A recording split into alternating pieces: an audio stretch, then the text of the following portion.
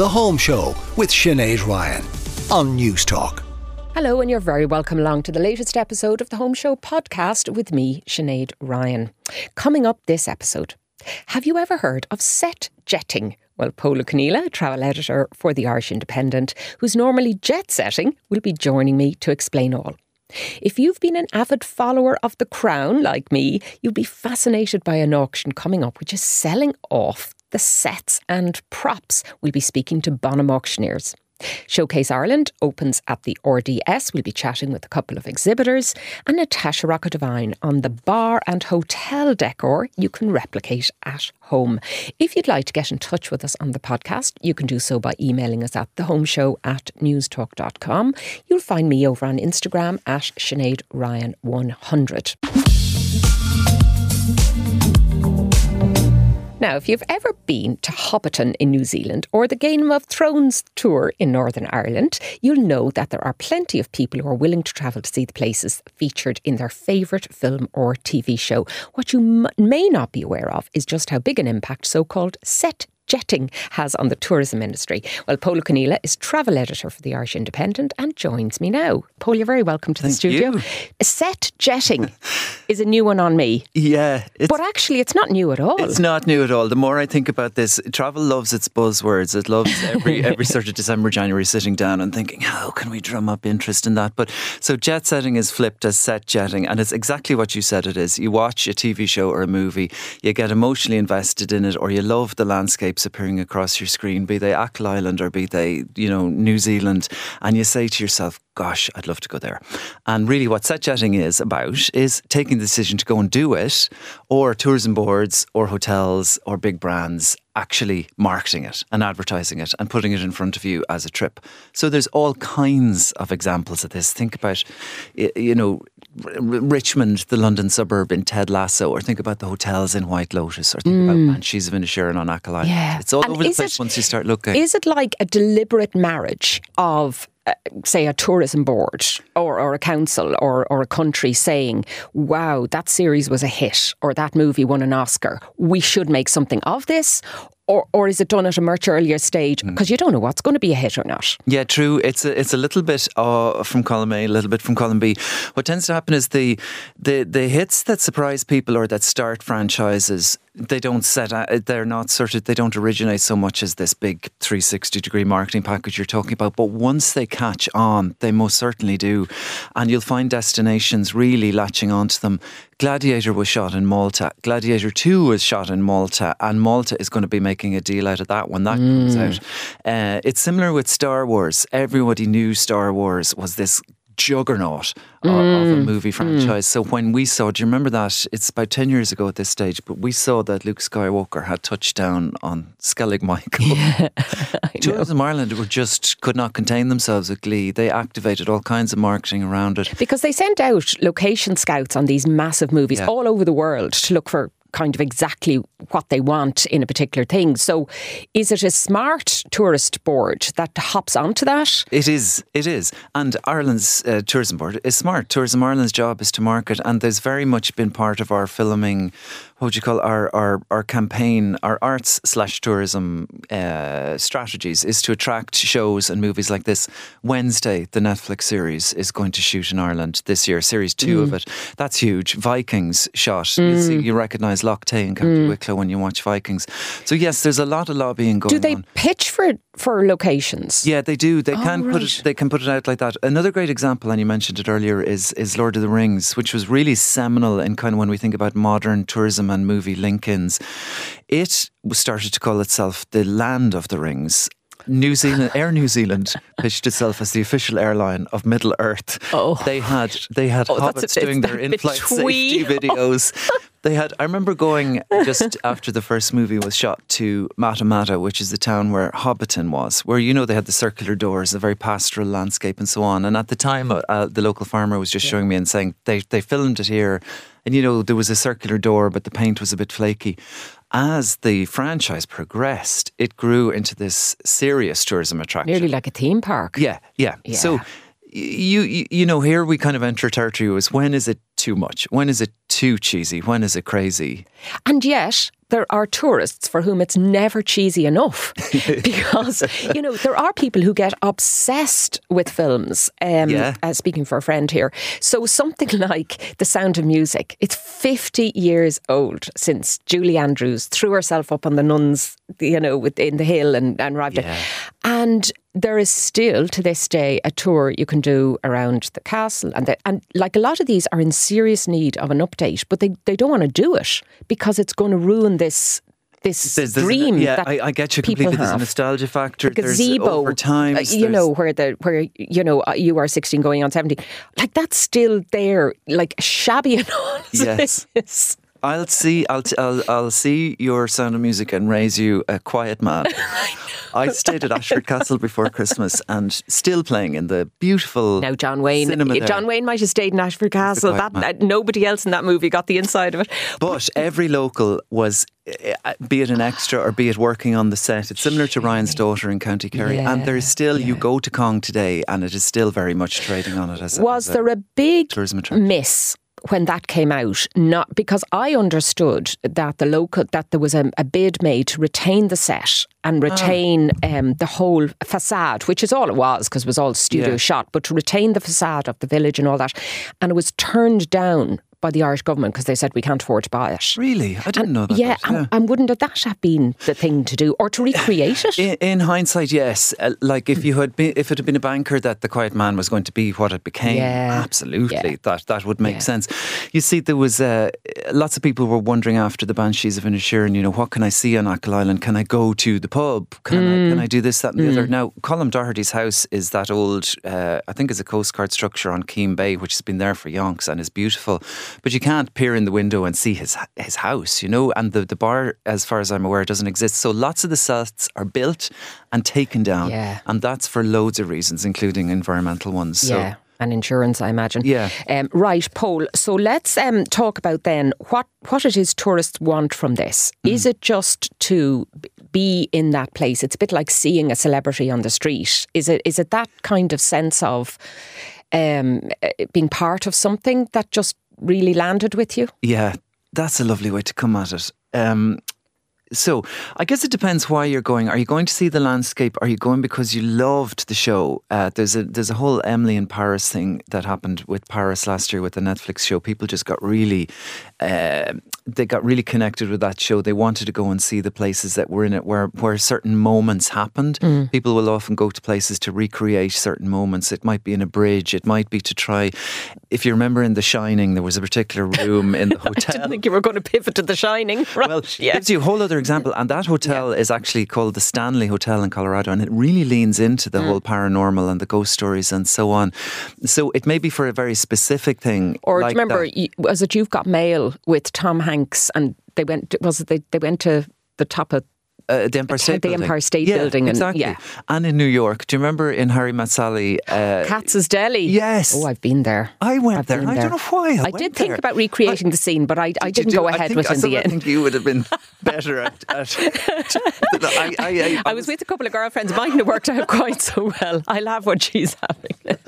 All right, okay, let's get back on theme. Now, some of the ones then that are the most popular. You've talked about Star Wars there because of Skellig Maggle. Of course, you can't land on Skellig Maggle. You can't stay there. And even the bus tours are limited for the right reasons to do with weather, but also to do with protecting the island. Yeah. So do you find that Americans in particular are disappointed when they get there and they haven't planned that properly, or the boat doesn't go?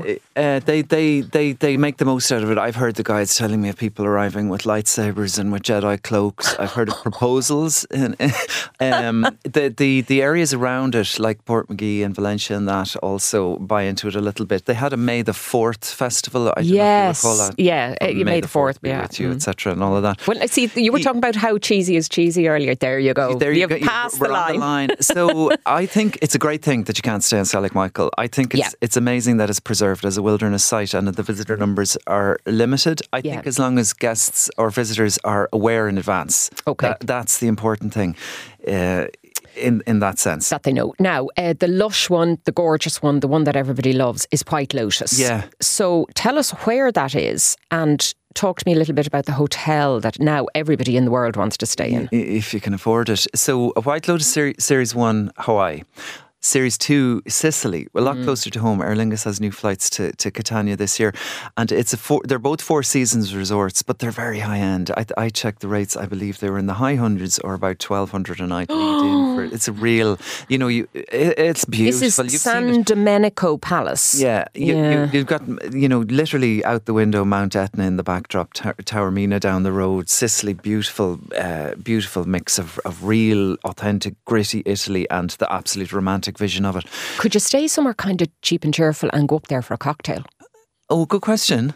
I don't know Would the they let answer you to do that, but that? it's a good tip generally. Yeah. You can often do that for the bar or for afternoon tea. They tend to be looser times where they don't I know have as somebody many who did that in residents one on of those site. super posh hotels in Dubai. One of those big tower hotels, and they said, we'll just go in for a beer. But there was a minimum 50 euros spent. You can go to Ashford Castle for afternoon tea, just as an example. I mean, if you are a quiet man fan and you don't want to spend over 500 euro a night in a room, you can. Okay. So, but the White Lotus has reignited this conversation. It was one of the shows, particularly last year when this series was on, and we were all chatting about it. And I remember it wasn't just set in the resort. They were down at the beach. You could see Isola Bella, the beautiful teardrop-shaped island that comes out from the shore near Taormina. So it layers it on over the 6 weeks or 8 weeks, however long it is. You get invested in the characters. You get to know the resort. You see the locations, and you get this whole Sicily thing going on. Whether or not it is the direct inspiration for you to book the trip, or whether 3 years later you circle back and have a bit of a glow, it's working on a few different levels, if you know what I mean. Yeah. So I haven't seen the Italian Tourist Board specifically say take a White Lotus tour. Yeah. But I'm really sure that if I go to Sicily, White Lotus is in my mind. Well, I'll tell you where it is punching out the tours. And I was in Dubrovnik last year, the year before, and every single place I wanted to go was made more expensive by Game of Thrones, which I've never seen and had no interest in. And I found that the boat ride over to this island, where I wanted to go for different reasons, had doubled in price because of Game of Thrones. And there were people, when we looked out the hotel room window, there were people going up and down dressed in all this gear. And they were the tour guides up and down the Dubrovnik. And you're like, what? Yeah, like that kind of ruined it for me a little bit. But Great it was very point. popular. You're moving into an interesting question here, which is destinations need to be careful what they wish for at the same time. So Game of Thrones was, I would say, a runaway success for Northern Ireland. Yeah. It got great business out of it, has the Game of Thrones studio tour and all the rest of it. For somewhere like Dubrovnik, which like Venice, like Santorini, is already struggling with over-tourism, having an extra influx of people who are just interested in seeing the movie locations is problematic. So yes, you see that upwards pressure on prices. You see they're publicising codes of behaviours for tourists now, asking them to be quiet at certain times. And I think the prime example of this is a beautiful Thai cove that appeared in a movie with Leonardo DiCaprio. I can't remember exactly how long ago, called The Beach. Do you remember that movie? Ah, yes. And the idea was this was a secret cove. You found the map, you made your way to it, and it was just, you had it to yourself. And of course, it all went wrong in the movie. It all went wrong for a different reason in real life, because 4,000 people as turned word of mouth grew, as it was shared online and so on, that the hordes descended, and they ended up having to close the beach for a small number of years to let the coral recovery. It's back open again, and it's exactly that kind of theme park attraction you're talking about. And Instagram has a lot to answer for stuff like 100%. Yeah. Many of these movies we're talking about happened like pre-Instagram, like The Quiet Man of Sound of Music, etc. But now that the power of social media, the power of streaming, Netflix wasn't around, Prime wasn't around. Well, I must say I'm a tiny bit guilty. Before we finish up, I was over in Matera in southern Italy, Puglia, last year. And I ended up at the top of this castle. And I've never been there before, but this view looked really familiar to me. And it turned out it was the one where James Bond, Daniel Craig, went herring around on a motorcycle up over the rooftops. Yeah. I found myself like an idiot. And I wasn't the only one, Paul. I wasn't the only one. Looking it up, this clip of the movie on my phone while I'm looking at the... I mean, it's kind of embarrassing, isn't it? What's wrong with that? Isn't part of travel is that you are there. Yeah. It whacks you, whether you're looking at the Empire State Building in New York or that scene. I know. It also says something about our relationship with the screen. Was despite all of this media we have, something about Isn't a show it magic on the still? telly, Yeah, or in the cinema. Okay, now where can people find out more about all the places you've been and the places that you are showcasing? Well, today in the Irish Independent we have our Reader Travel Awards, so our readers are suggesting all the places they love to go and their favourite destinations. So do check that out. Pick up a copy of the Indo today, and thanks very much.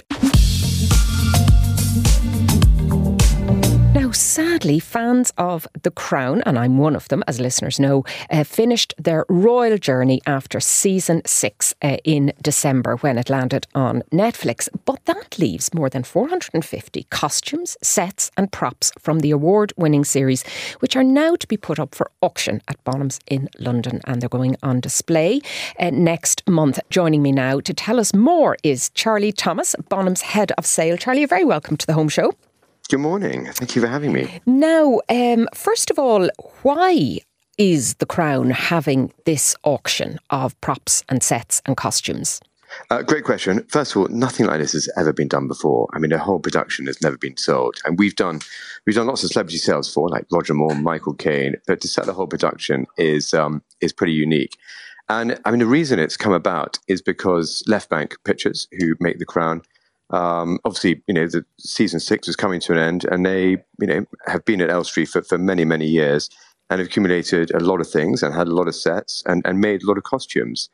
And so it's their idea to do an auction, and everything from the live auction is going to charity, and it's going to the National Film and Television School, which is a wonderful legacy of The Crown. Now, I know that a lot of the items were made meticulously. We did have one of the production designers on the show last year, and the attention to detail in even things like, tassels on curtains or the fabric sourcing for, costumes, it really was very, very special. It's absolutely, and I think that is the thing that it blew our minds when we first went to Elstree Studios, 14 months ago when the project was first being discussed. And I think, the reaction of the people that have come to view the exhibition, and it's a free exhibition running until the 5th of February. I think, they have been absolutely blown away by the fact that, the detail is so amazing. When you look at the costumes, when you watch The Crown, you're focusing on the characters and the story. You don't notice the detail. But when you look at the costumes, you get up close to them, which you can do at Bonhams. Everything is hand embroidered, and it's not just the bits you see on the show. It's everything.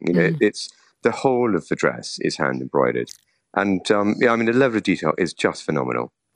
I remember seeing certain items like Diana's wedding dress. It was very fleeting. I mean, they didn't recreate the wedding, but yet the dress must have taken hundreds of hours to create for something that was only kind of flashed by in a minute on the television. So there was that attention to detail and that sourcing of original materials. Yeah, I mean it's extraordinary, and it's not just the dresses; it's the set decorations as well.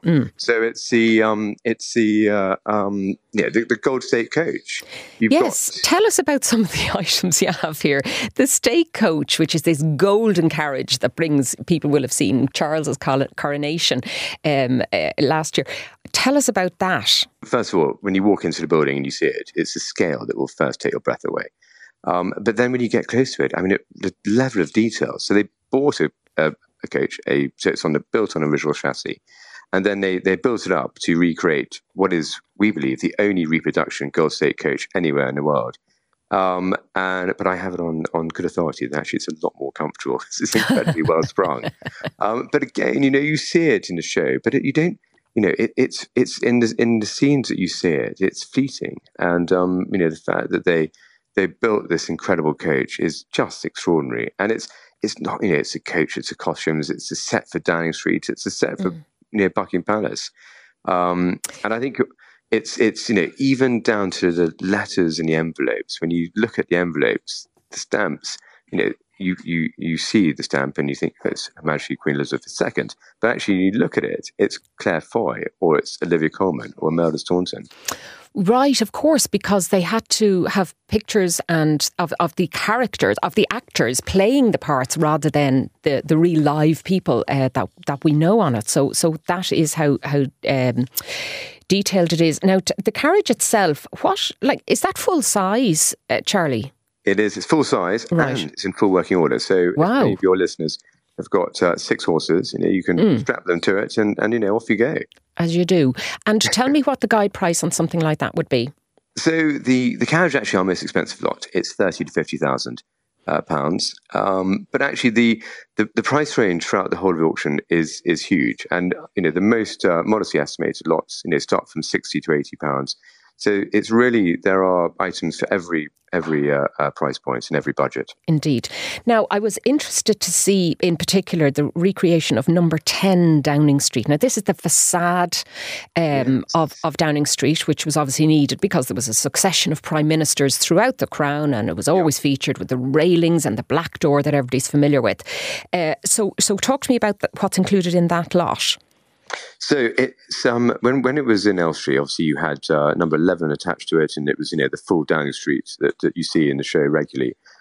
When it was taken down, it's the front door, it's the surroundings of the front door, and then you've got the railings. The railings are all cast iron, cast iron and wrought iron, and all made by hand by blacksmiths by the construction department. The front door it's a real door with a real knocker and a real door pull. I mean, meticulous attention. Wow. So it's not like MDF and a bit of plastic. No, I mean, absolutely not. No, I mean, if anyone looking for a door upgrade, you could take the front door and put it on your door. As long as your house is number 10 something, isn't that right? Okay, that's incredible. Now, one of the lots, of course, I was very interested in seeing some of Princess Diana's costumes, of course, or as she was played by Emma Corrin or Elizabeth Debicki, are on sale as well in this auction. And one of the dresses, of course, that lots of people will be familiar with was the so-called revenge dress, the black kind of one-shoulder dress that she wore the night that Prince Charles, as he then was, gave an interview on television about infidelity. That the original of that, interestingly enough, is in Ireland. It's down in the Newbridge Kildare Museum of Style Icons. But you're selling the costume version. Yes, absolutely. So first of all, it's not exactly the same. It's inspired by, and I think it's definitely one of lots that have caused most attention. I mean, it's had interest from around the world, and it'd be really interesting to see where it ends up. But it's when you watch on the show, you're so fixated by Elizabeth Debicki, who looks absolutely amazing in it. But when you see it in the exhibition here at Bonhams, it's on a mannequin. The level of detail that's gone into it, I mean, it is absolutely beautiful. And of course, the engagement ring that Diana wore and that now the Princess of Wales, the current Princess of Wales, Kate, is wearing, that is available as well. And that was a very, very close match to this iconic piece of jewellery. Yeah, no, absolutely. And of course, I mean, this one is only costume jewelry. It's not a real sapphire enclosed by real diamonds. But, it is as good as you're going to get without actually having the real thing. And it's amazing the amount of people have looked at it and have been, again, blown away by just how realistic it is. And the guide, of course, £2,000 to £3,000. There's already an enormous audience, and particularly, I think, Americans, when actual royal memorabilia gets sold off, old letters that they wrote or photographs or signed things. So one would expect huge interest in this auction, Charlie? Yes, I think it's the auction is well, I know the auction's attracted interest from around the world. And I think the buyers are, it's going to be really interesting to see where the buyers come from. But it's certainly not going to be just UK based. It's going to be a lot coming from America. We've had a lot of interest in the Far East. We've had a lot of interest in the Middle East. And, we've had, plenty of interest in Australasia. So it'll be fascinating to see where these items end up going. We did an item just before the break on set jetting, where people fly off to movie or film destinations, because they've loved it. And I'm just wondering, is there a possibility that there might be a Crown set or museum set up somewhere around the world that might feature some of these items? Well, when you come in and you see the exhibition here, it's such an immersive experience because we've got the music playing, we've got the videos and the interviews going, and it's a lot of people said, my goodness, I can't believe it's all going to be dispersed in 3 weeks' time, and I think wouldn't it be wonderful if some of these items went to museums? I think so. And I hope maybe some of the London museums will take the chance to pick them up as well. Now, tell us how we can get a look at it and when and where it's on and when the auction is, Charlie. Great question. So anyone can come. It's a completely free exhibition running until the 5th of February at 101 New Bond Street. You can book a ticket via our website through the Eventbrite link. It's absolutely free. There's no need to buy a catalogue. You just turn up and everyone is all very welcome. The auction itself, there's a live auction of 161 lots on the 7th of February, and that kicks off at 12. And then the online auction, which is live now and finishes on the 8th of February. All right. And if you fancy your own carnation robes or indeed that golden carriage, where can people find out more? So very easy. Just go to bonhams.com and all the information is there. It's on the front page. Charlie Thomas, Head of Sale at Bonhams. The best of luck with that auction. And indeed, if anybody does buy an item off that, well, why don't you give me a call here and we will have you on the home show and you can bring it in with us. All right, Charlie, thank you very much indeed. Thanks so much for having me. Now, Showcase, one of Ireland's largest trade shows, returns to the RDS Dublin from tomorrow until Tuesday with 400 exhibitors and more than 4,000 visitors from Ireland and overseas. Joining me now are two of the exhibitors at it, Heather McKay from Head in the Clouds and Amy Cahill, founder of Oxman Town Skincare. You're both very welcome along to the home show. Thank you. This is a busy time. Thank you for making some time to see us, because I know you're probably setting up stall and getting all your products out and all of that. Heather, let's start with you. Tell me a little bit about your business and how you got started. Okay, well, my business is a greeting card company. I'm an illustrator by training, and I used to make greeting cards just for family and friends and things, and then I got to a stage where I just couldn't produce them often enough or, produce enough stock. So I decided to start my own company. I was also kind of trying to figure out what I was doing as an artist. A lot of artists go to art college, they come out and there's no trajectory that is like, the path. There's no path. You just go for it. So I decided to try my hand at doing the greeting card. Now, your artwork is lovely. It's kind of quirky, happy cartoon characters, like nearly like those stick characters with gorgeous, fabulous hair or loads of accessories on. They're absolutely gorgeous. Where did you get the idea for them? They just kind of come out of me somewhere. I don't know. I usually can only draw when I'm kind of feeling happy, and it kind of takes me out of. I don't know, if you're having a bad day or anything like that. If you just start drawing and you lose yourself in it, it's. They often talk about mindfulness exercises and things now, and I think when I do my art, it's a really mindful thing to do. And those characters have been popping out for years and years and years, and then they just keep going. So, they're kind of part of the family. You feel like you're birthing little people or something every time you draw and there's still loads of them in there. Yeah, totally. Right, very good.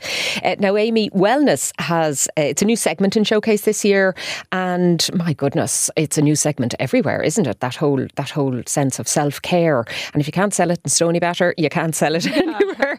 Tell us about what it is that you produce. I create natural skincare products for the face and body, and I've created this range to help restore the skin to its natural health and radiance in a few simple skincare steps.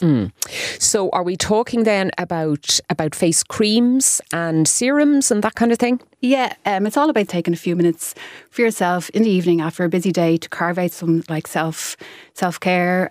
So starting with, say, cleansing your face with our cleansing oil and cleansing balm, and then moving on to like our cleansing oil, and then maybe finishing with our facial serum or our face cream. Heather, what do you hope to get from Showcase? Now, this is a trade expo, so unfortunately listeners can't go along. Well, maybe they can if they own a shop or are selling and buying that stuff. As far as a Showcase goes, it's kind of the big event of the year in the RDS for trade. And what I've been in business for 23 years now. And when I started out, we were trying out products and meeting buyers, and the buyers are extremely knowledgeable. So there's a whole bunch of different sections. So there's giftware, and then there's the wellness and fashion. There's all sorts of beautiful, beautiful things. And when I go to Showcase, it kind of feels like you're in there with the best of Irish design. Yeah. You're seeing new ranges. You're seeing things that you've seen for years that are kind of just very classical Irish identity pieces, and so there's a sense of pride when you go to Showcase. So it is the place to go, and I definitely, when I was there last year, saw loads of buyers that I hadn't seen for quite a while, from because of COVID and everything. But it's gorgeous to see them. So it's like meeting old friends in a way. Great. Okay. Well, listen, the very best of luck to both of you. I hope it is a flyer for you. Showcase is at the RTS, as I say, from tomorrow to Tuesday. It's trade only. So if you're running a shop or business, do head along. You can find more on showcaseireland.com. Heather McKay from Head in the Clouds and Amy Cahill of Oxman Town Skincare. Thanks for joining us on The Home Show. Thank you. And you're very welcome back to the Home Show podcast. I'm Sinead Ryan. If you'd like to get in touch with us, it's the Home Show at newstalk.com, and you can find me on Instagram at Sinead Ryan 100. Now, I was talking at the top of the show about, movies to watch and films to watch and bedding down for January and all of that. We've had some lovely items so far. If you've missed any of them, of course, you can listen back to the pod or any of our shows on the newstalk.com website or on the Newstalk app powered by Go Loud. But Natasha Rockett-Devine is back with us this week to give us her tips on decor for restaurants and bars, and maybe how to replicate those designs in your own home. Welcome back, Natasha, to the Home Show studio. Lovely to be back again. If you'd like to get in touch with us this morning, it's 53106 on text, and it is the Home Show at newstalk.com on email. And Natasha, you are here because I know you do a lot of commercial work in addition to all your interiors for home and all that kind of thing. And sometimes you go into like a hotel lobby or a fabulous cocktail bar and you think, God, I'd love to recreate that at home. Do you know, I'd like my dining room or my hall or my, little nook in the corner to look like that. And we thought we'd have you in to give us some trade secrets about replicating the lush interior or the cosy look that you might get in a bar or a restaurant into your own home, because I know that that's something that you are very interested in. So you're going to give us some tips, and the first is to think or create a concept.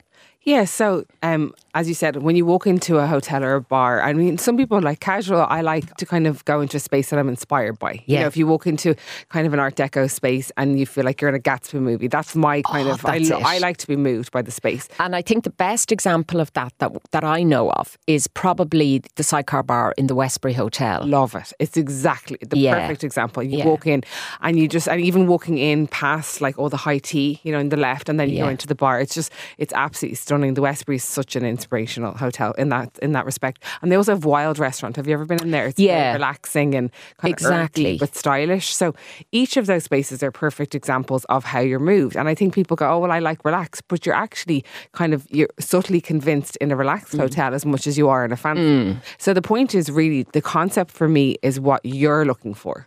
A theme is different. It's putting together kind of colours and mood boards and furniture, whereas a concept is, what is this about?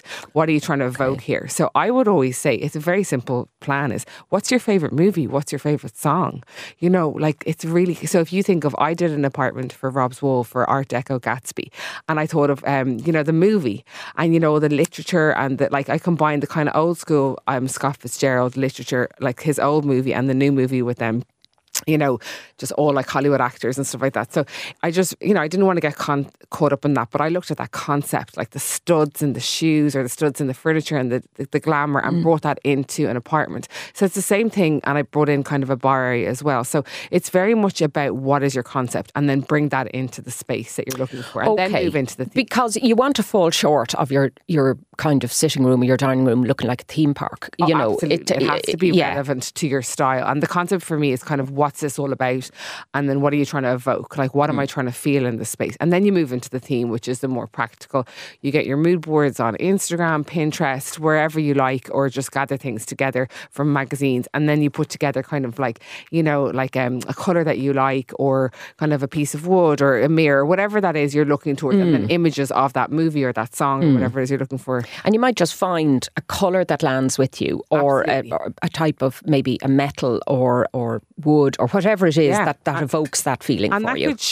That could shape it. It doesn't necessarily have to be a movie or a song, but it's really that kind of feeling that you're looking for. So if you're really looking to relax in this bar area or this kind of, you know, stylish area, whatever it is you're trying to evoke, go with that. And I think that's centres around. And Sinead, you have to stick to that, because people get sidetracked. They go, I want glamour, and actually they don't. They have kids. They just want a chill out area, and they want a casual, you know, for their friends to come over for. Like, some people just want a home bar with a, you know, Guinness tap. Like, that's great too, and actually, during COVID, do you remember the proliferation in home bars sheds down in the garden? Absolutely. I mean, that's somewhere you could have huge fun with designing something, because it doesn't have to be incorporated into your main living area. You're not going to be having spag ball with the kids while you're there, and you can do what you like with it. It's more of a, and I mean, people say man cave, but actually nowadays I think women love to have time out. Like, you know, women are working, you know, it's more equal rights. Yeah, I think now's the time to get rid of the kind of the den, you know, the blokey's den, and just make it combined. I'm all for equal rights on the bar. So, you know, whatever way it works. But yeah, if you're lucky to have a space that you can completely start from scratch, you can make it casual, you can make it stylish, you can really go for it. And there's a lot of really brilliant companies, they're more high end, that can do that for you. But if you're just literally working from a shed, the same thing applies. And obviously you have to be, we're in Ireland unfortunately, with the weather, you have to consider a lot of, you know, blankets and heating and all that kind of the practicals on it. Well, that in itself can kind of give you a theme, that hugger kind of, that Scandinavian kind of wood and wool. Super stylish. I mean, some people go to kind of casual pizzerias and that's where they relax. They like a pint. So it's very much about what you want. This is your home bar, you know, or your home area. So you really have to enjoy it. There's no point in doing it otherwise. Okay. And that brings us then to your USP. So, I mean, if in a hotel or in a bar, they're deciding who are our customers, what kind of person are we attracting here? But you can do that at home. You can say, is it just for family and friends? Do I want to kind of kick up the entertainment quotient? Exactly. And some people might go, actually, you know what, our kids have moved out, we want to like have a little mini renovation, and we might add either in the garden or to the house. And this is a point where you go, okay, well, what's this about? Who's coming here? Are we going to start to bring all the family back for Christmas, or is this going to be more of a social house? Or are we going to, you know, we have young kids, so we want to sneak away from our kids when the babysitter or nana's over. So it's very much deciding who is this for, really, is the USP here. Yeah, and years ago, when my kids were small, we got a kind of an extension on this, like just a one room, which we made a playroom for the kids, because you know what that's like, playroom. I say playroom, a dump room for toys, you know, and you close the door and there's a sofa in there and that's all they need. But it allowed me regain what had been the playroom, which is now a dining room, and kind of think about what style and what you wanted in there, and do it that way. Now, I was lucky enough, I applied sneakily for a show that was on RT at the time called Beyond the Whole Door. Oh, I remember that. And they came out and they did it, and it was great fun. And we decided to go with a kind of an Asian theme, which I love. Asian's one of my favourite foods. And it was just fuchsia and glass and bamboo, and it was just amazing. But the funny thing was, when we went to sell the house, the new owner said, as long as that's all stripped out, we can buy it. I know, but you're either into it or not. But you know what it is? I think I'm a mom now, my daughter's 2.5, and you're looking for your identity. You know, as much as I absolutely love kids things and stuff, when you, like, especially if you're in an open plan house, you're really looking for, you know, your mark on the house. So you're probably looking for your own Sinead, you know, your own really strong statement. And Asian's style is absolutely brilliant, because it combines kind of a sense of sustainability with all the wood, but also style, you know, the prints and stuff. So it's a great theme to go for, you know, from a bar area. It's really slick. Yeah. Really, is it important, Natasha, to have like it to be immediately obvious what you're trying to go with here? I think so. I think if you're going to spend money, I mean, obviously things are very costly. I've noticed in the last year, even running my own company, you know, things are very expensive. Dublin's become like London or a major city in cost. So if you're going to use your hard-earned money to create this, why not make a statement? I'm all for statements. Some people might be subtle, but also as well, I think if you have kids, or if, people kind of know where to go, if guests come into the house, they kind of go to that area, kind of gathers a zone as well. It creates that and that's where the USP is. What is the unique selling point here, or what's the kind of statement here? And I think that's why grab a theme, even if it's literally like the most neutral theme ever, you notice it versus the rest of the house. And I think especially if it's a nook or something small, definitely, make a statement here. And because you don't want guests coming in and going, oh, what was it you're trying to do here? It should be clear that this is like a reading corner, a cocktail bar. I think so. And I think there's, I think things like wallpaper are really great. Wallpaper can make a statement, or like a painted wall, feature wall. People don't necessarily like that. I like that. I like feature walls. I think they're very simple and like easy ways and like cost effective ways. Also, I'm actually building a house at the moment, and we have this tiny little nook area, and my partner said, let's have a desk for Freya, but she's 2.5. It's not like she's going to have a playroom. She's very lucky. She has her little zone. But we're actually going to work with Cucina Lube Kitchens on a nook and a bar area, and they have kind of a door cover, because we have a young child, so they have kind of foldable doors that come out. So that's another option too, is that you could, if you're going to go into the renovation side, you can get doors to cover it over. And we've seen that with pantries, haven't we? And breakfast cupboards. Exactly. Where you fold it over. You fold it over. So that's another option if you don't want that Asian fusion, on a Monday morning. That's a really clever idea. This is a small nook we're just using because I think it's a really gorgeous space. We're going to maybe take out the doors in ours because we want a statement, but particularly with the young child, we might have to close it. Yeah. But it's another option is to put screens up, or just look at ways to kind of zone it if you don't want that statement every single day. Okay, so the next bit then, and probably the most important bit, is to plan and budget, because 100%. This is where you can lose the run of yourself, because if you pick a theme like Art Deco cocktail bar, you just will be bamboozled by what you could buy. And is there a possibility or a danger you could overbuy then? Absolutely. And I also think, as we were saying, this is your house. It isn't a hotel. So, first of all, I would just say be really simple. Look at a floor plan. And if you don't have a floor plan, look at photographs. Take photographs, put it down, and actually be logistical here. Where can I fit in a whole bar? You have to be smart. So things like bar carts are brilliant here. Particularly if you're going for an Art Deco, but even if you're going for Asian, you can get a bamboo bar cart. So just be careful with the space, that you're not kind of overspending and getting things you don't need, but just make a list of what you need in that space, or your goals, or your dream, and then what is relevant. Like, do you actually need all these things? And then research brands. There's also charity shops. I mean, we're blessed. I think Ireland has some of the best in the world. Local charity shops and vintage shops and auction houses and things like that are absolutely amazing. So I think look at those things, and then also decide whether you want to hire people or do DIY. DIY is more fun. But it takes time. Says you. Well, I try, I've made a lot of mistakes myself, but just look at that and then prepare. Okay, how are we going to do this around our work schedule or kids around, for safety? If you're going to do wallpapers, you want, young children running around. So just be logistical, make a little plan, a program, your budget, timelines, and the rest. Absolutely fantastic as always. You are going to put some of those tips, I hope, because you've sent me in beautiful concept boards there. Yeah, and lovely stuff for people. So you pop them up on your website, which is theinteriorsnrd.com. I'll put it on my Instagram, and then Excellent. It goes on my Natasha Rockettvine, and you will find her there, and she is always fabulously well sourced and colourful and all of that. So thanks a million for coming to us in. And that's all we have time for on this episode of the Home Show podcast. If you'd like to get in touch with us, do so at thehomeshow@newstalk.com, or indeed you can find me over on Instagram at Sinead Ryan 100. We'd love to hear from you. If you have work to share, if you have a guest you'd like us to have on, then we will try and facilitate that. And don't forget to check out past episodes and indeed all our shows up on newstalk.com or on the Newstalk app powered by Go Loud. Thanks to the producers this week, Aidan McKelvey and Aoife Breen, and Stephen McClune was on sound. Have a fantastic weekend, and we will do it all again next time. The Home Show with Sinead Ryan, Saturday morning at 8 on Newstalk.